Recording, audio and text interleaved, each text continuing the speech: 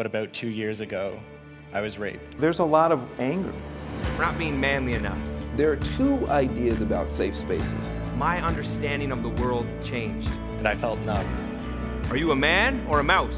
I was alone. I couldn't bring myself to say it. I was lost. All I wanted was to be able to share my experience, what was happening to me, with someone. All right, and welcome once again to Safe Place for Men. All right, this is Coach Thomas Edward, your male survivor, resiliency coach, and leadership development coach. And we're coming to you, of course, from wonderful Sacramento, where the air is getting a little bit clearer. I mean, there's certain mornings I'm always checking the air reports around here, seeing what are the particulates in the air, because there's still fire and stuff burning around here. But so I'm always checking it, through the day and see where it's fair, poor, unhealthy. So it's kind of staying in the poor area, but we'll take the poor over the unhealthy. And maybe one day we'll get some rain and it'll help put out all the fires. But hey, we're still in fire season here. But hey, I'm looking out at the backyard, my garden, and hey, I'm on my last round over crop for my Kentucky Wonder Beans, which are growing up my twine there, and the Brussels sprouts, because it's starting to get cool in the evening, so the sun isn't, burning them out so much in the daytime like it does in the full summer. And then pretty soon I'll have some collard greens. Woo! And so we'll be able to actually cook those up. All right, this is episode, I believe, 31. All right, down in the annals. And so today we're going to be talking about dealing with our inner critic. This is really important, especially when we're talking about, creating, safe places. But when we're also just trying to work through the issues and we're trying to get to the point where we are also thriving. So remember, we talked about going from victim, survivor to thriver, continually moving in between those spaces, which is really important. But oftentimes we have to deal with that inner critic that is there.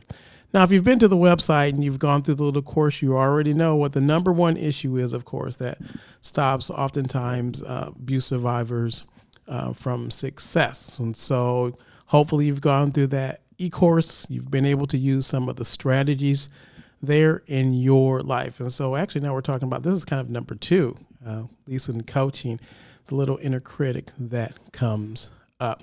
Of course, each week these come from, like I said, coaching sessions that I'm usually either doing with someone, and some of these things pop up. And so usually that's the perfect time to do a podcast, because then it's directly on your mind. So this one came up actually as I was talking and working with the client. So as I was working with the client, we were in the first session, I noticed that this client will always apologize for things that he didn't really need to apologize for. Now, I remember one time I was actually hosting one of the Thriver workshops, and actually it was a leadership. It was a tier 7 leadership workshop, and so it was a 3-day workshop retreat, and it was almost like a master class. So we had a small, intimate group of executives, actually, who were also abuse survivors of sexual abuse. So we had about 10 or 12. And so for 2 of the days, I did the cooking. Now, if you've ever been to one of these and you've listened to some of the podcasts before, you know that I formerly was a chef in my little short time. So, when I'm cooking the food, everyone say, yo, Thomas, man, the food is off the chain, right? Everyone likes it. So especially when I throw down my signature dish, which is herb encrusted salmon with rustic New England chive potatoes and a reduction lemon sauce with roasted asparagus tips. Oh, all right. I even like it myself. But anyway, this one morning I had made buckwheat organic buttermilk pancakes. And so one of the execs started apologizing, saying that, he liked pumpkin pancakes. Okay. Well, which is fine. I didn't really care about that because I didn't make pumpkin pancakes, right? So I wasn't going to cook any other ones. That's what they were going to get, whatever, that morning. Now, of course, if he had shared with me that he enjoyed pumpkin pancakes, I know me, I would have went ahead and I would have probably made a few and whatever, put them on the side so he could enjoy them. Because, you should be a nice guy, right? But anyway, it turned into this unnecessary apologetic groveling for no reason. And and even coaches you can get under coaches' skin too, even though we have to do our practice and stuff. So I said, finally, I was like, bro, you got to get a hold on this, on this apologizing for everything when there is no need to apologize. And so then we ended up, of course, going into the session. And with him, his was so deep that we had to take some time out later after the actual workshop. And we did some hypnotherapy with him, because I'm also a certified hypnotherapist, right? And so we were able to actually work that issue out with him probably in about 3 sessions, but they're like 90 minutes apiece. But did well. He really did well.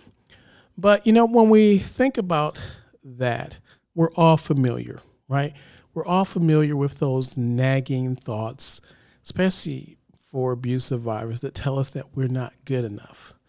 They often cast doubt on the goals and things that we're trying to achieve, and they undermine our accomplishments.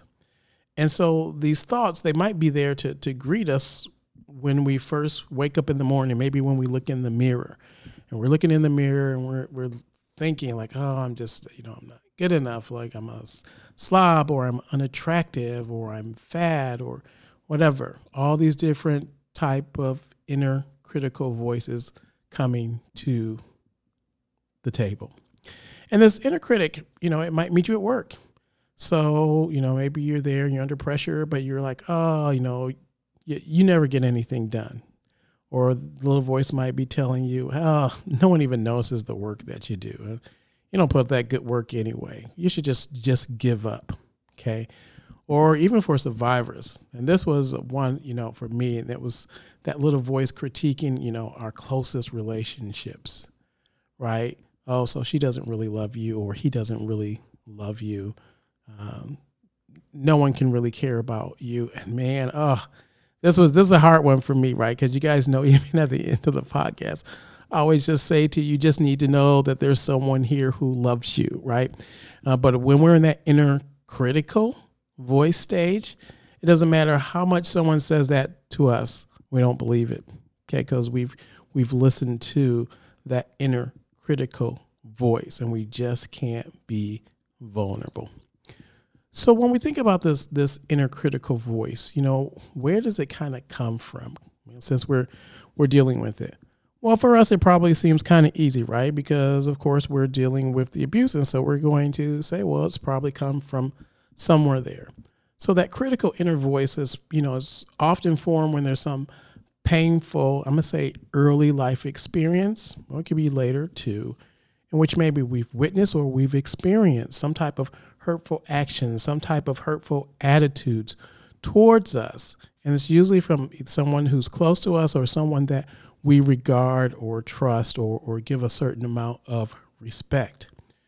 And so then, if not addressed, of course, during that time, as we grow up, we unconsciously adopt and integrate that pattern of destructive thought towards ourselves and others. So in other words, pretty much we started believing the lie. I guess that's the best way to think of it. And that's why I said sometimes, when I'm working with individuals, we have to do a hypnotherapy sessions, because it's so deeply rooted in where it becomes belief, that inner critical voice, that we have to get in and we have to root it out.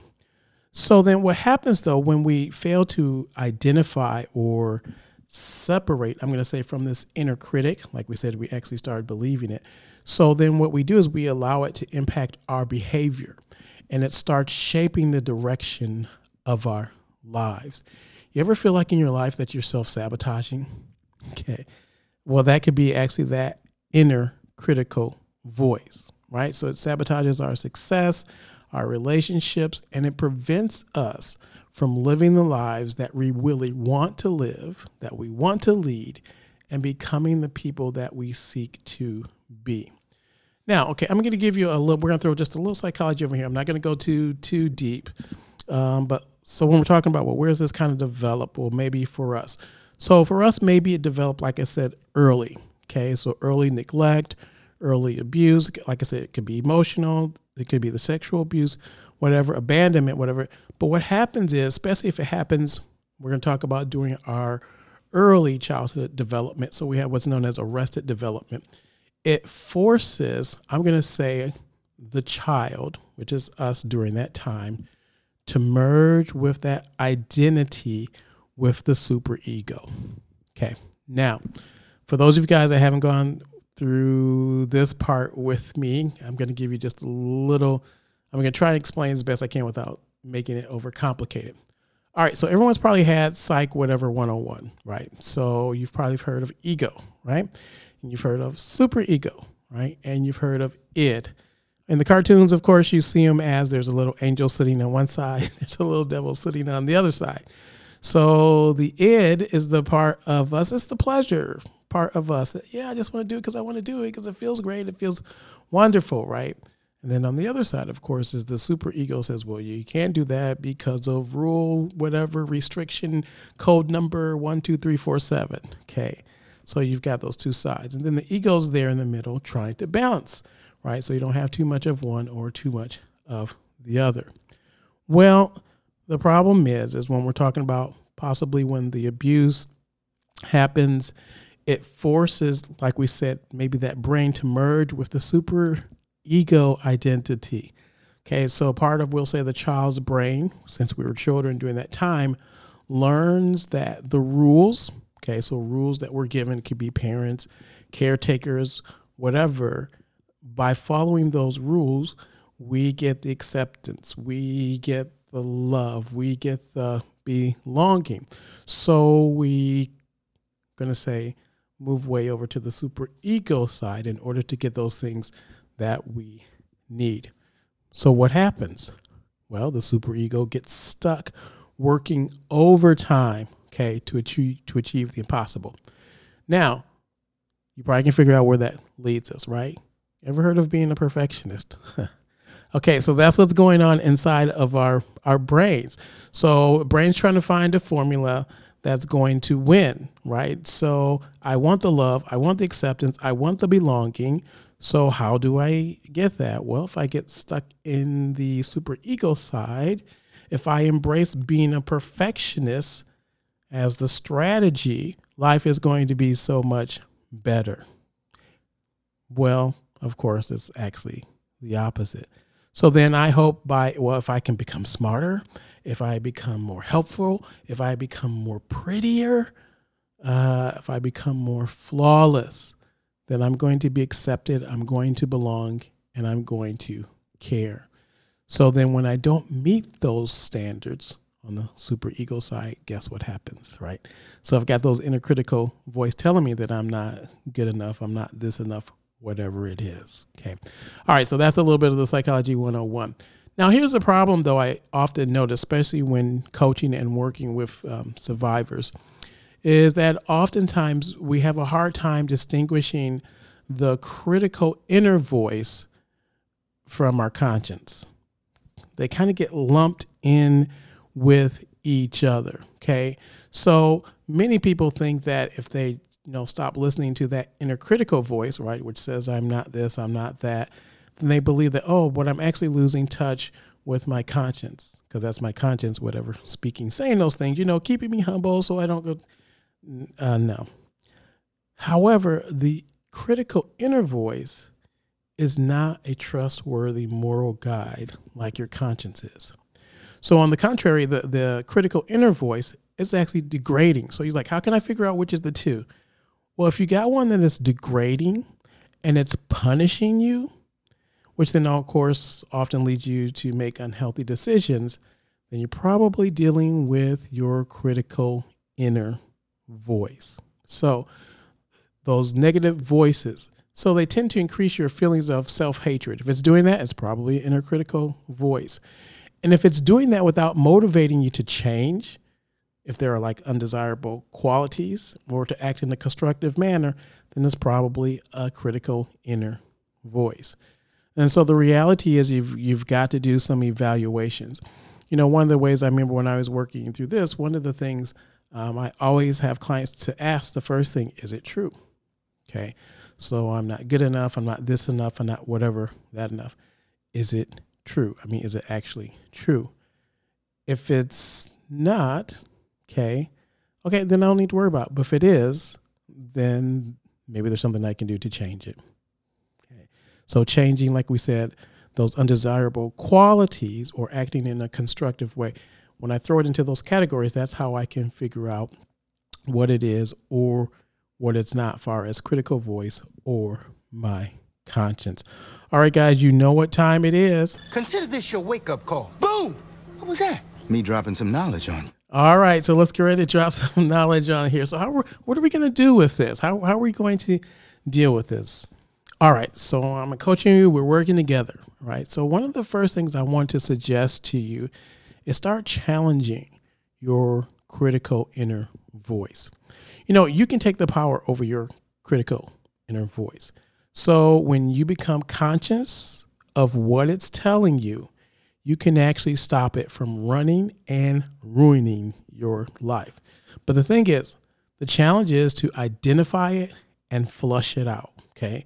So flush out this internal, whatever, covert operation. But to do this, okay, you're going to have to be on the lookout for when you actually slip into the modes. Okay. So when you slip into the mode or you become upset, this is what you need to do. One, you need to investigate. Okay. So as a coach, I'm going to give you some questions to start working on, right? So when you start investigating, you're going to ask yourself, okay, what caused the shift? Okay, so we shifted from whatever mood, our good mood, whatever, into our bad mood, or we became upset. What caused the shift? Okay. Then the next thing you're going to do, well, what happened? Okay, because you're trying to figure out what happened. And most importantly, what did you start telling yourself after the event? Okay, after the event, what did you start telling yourself?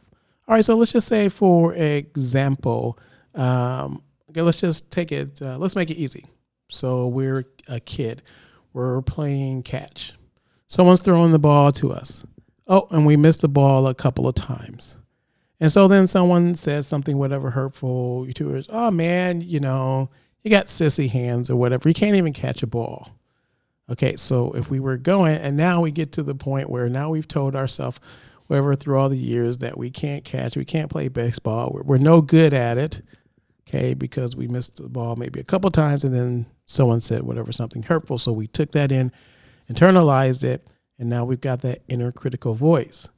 Okay, so if I'm investigating, well, what caused the shift? What happened? And most importantly, when did you start telling yourself after the event? Okay, so the fact that your mood shifted from, I'm going to say, feeling optimistic or relaxed to feeling down or irritable is probably a sign that you are interpreting the event or whatever it is through your critical inner voice. So you're looking at it through the lens of the inner critical voice. Now that you've identified what your critical inner voice is advising you, okay, so what is it trying to get you to do? This is where the behavior part comes in. Now, when you pinpoint the actions that it's advocating, then you can take control over your critical inner voice. And now you can consciously decide to take action against those directives of that inner critical voice and start acting in your own interests. Okay, so the first step we said was simply just to try to identify your critical inner voice. What is it telling you? Acknowledge that this thought process is separate. Okay, it's separate from you, from the real point of view. And like we said, remember that your critical inner voice is not a reflection of reality. It's fear. And you guys remember what fear is when I'm coaching you. Forgetting everything about reality. Okay, that's often where the fear comes from. So remembering that your critical inner voice is not a reflection of your reality. And then that this viewpoint, it's a viewpoint that you adopted based on some, like I said, destructive, whatever experience, hurtful, whatever attitude or something in life. And what we did was we directed it and we internalized it to become our own point of view. All right. So we said the next thing that we need to do is we just need to differentiate. Okay. So differentiate. Now I'm going to give you something to help you to actually do that. You say, okay, Coach Thomas, how do I differentiate my critical inner voice? So now we're going to do something. We're going to write. Okay. So this is what I want you to do. So in order to differentiate from your critical inner voice, I want you to write down those thoughts in the second person. So you're going to be using you statements. Okay, so for example, maybe one of my thought is that, I just can't get anything right. You ever said that to yourself? Or I'll never be successful. So now what I want you to do, I want you to take those inner critical voices and I want you to write them down with second person. So you can't get anything right, or you'll never be successful. Even when you say it like that, it feels like someone is pointing the finger, right? Okay. So this will help you to see that these thoughts, I'm going to say, are aliens. Okay. Gremlins. It's an alien point of view, and they're not really true statements. And even notice how hostile that they sound. Okay. This is that internal enemy. And so once you can identify that it's an enemy, we know, but it's not part of me. It's the enemy. Now, this is what we're going to do. The third thing I want you to do is now you're going to respond to your inner critic by writing down, so those statements that you have in front of you, a more realistic and compassionate evaluation of yourself. Now, notice I said evaluation of yourself. This is the thing, like I said before, one of the questions I always ask myself, first of all, is it true or is it not? Okay. Because maybe my attitude was horrible, janky, or whatever it is. And if it is, okay, then you know what? Then I need to do something about that. I need to change. I need to apologize, whatever. Okay. In order to make it right, it's something I can make right. But if it's not, someone says, you'll never amount to anything, and it's not true, then I have to allow it to become like water on a duck's back and just roll off. Okay. But the part you can do now, though, you're going to take those statements, and now we're going to write those responses in first person statements, but we're going to be realistic and compassionate in our evaluation. So instead of saying you're such an idiot or you're an idiot, we're going to rewrite that as, you know what? I may struggle at times, but I am smart and competent in many ways. Okay. And so now what we've done with that exercise, now it isn't meant to just, build and boost up your ego, but it's to show the kinder, the more honest attitude that you have towards yourself. Now, like we said, remember not to act on the directives of the inner critic. You're going to take actions that represent your own point of view, not the false point of view, which is the inner critic, because you're working with who you want to be and what you want to achieve, what you want to aim for.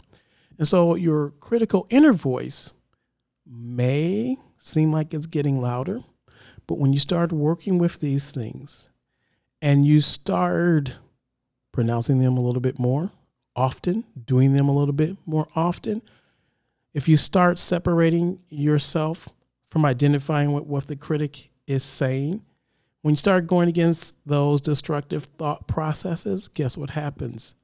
Your thought processes start to grow stronger, and your inner critic actually starts to grow weaker. Yes, that's actually how we actually do it, and it can be done. All right, guys, I know I went over time. I know the 20-minute rule, but I hope you got something out there. Hey, make sure you go up to the website, Safe Place for Men. There's quite a few little nuggets up there. You can sign up for the tips, the weekly tips, if you want to get those to help you out. If you're thinking about, hey, I want to sign up, maybe try a coaching session, feel free to enter the drawing, right? Because we do one per month. Make sure you do that. And then if you just you're hearing the stuff on the podcast, you're reading the stuff on the website, you're listening to the testimonial, especially Scotty's up there, just talking about all the wonderful things that can happen when you do the coaching and you're ready for it. You know what? I'm ready to work with you. Let's get to work. All right. Let's cut down. Let's accelerate your healing journey. Because you remember, you are not alone. All right, guys. So until our next podcast, remember to be safe. And remember, hey, if you got any questions or anything, feel free to go up to the website. Shoot me some email, safeplaceformen@gmail.com. All right, guys. Until then.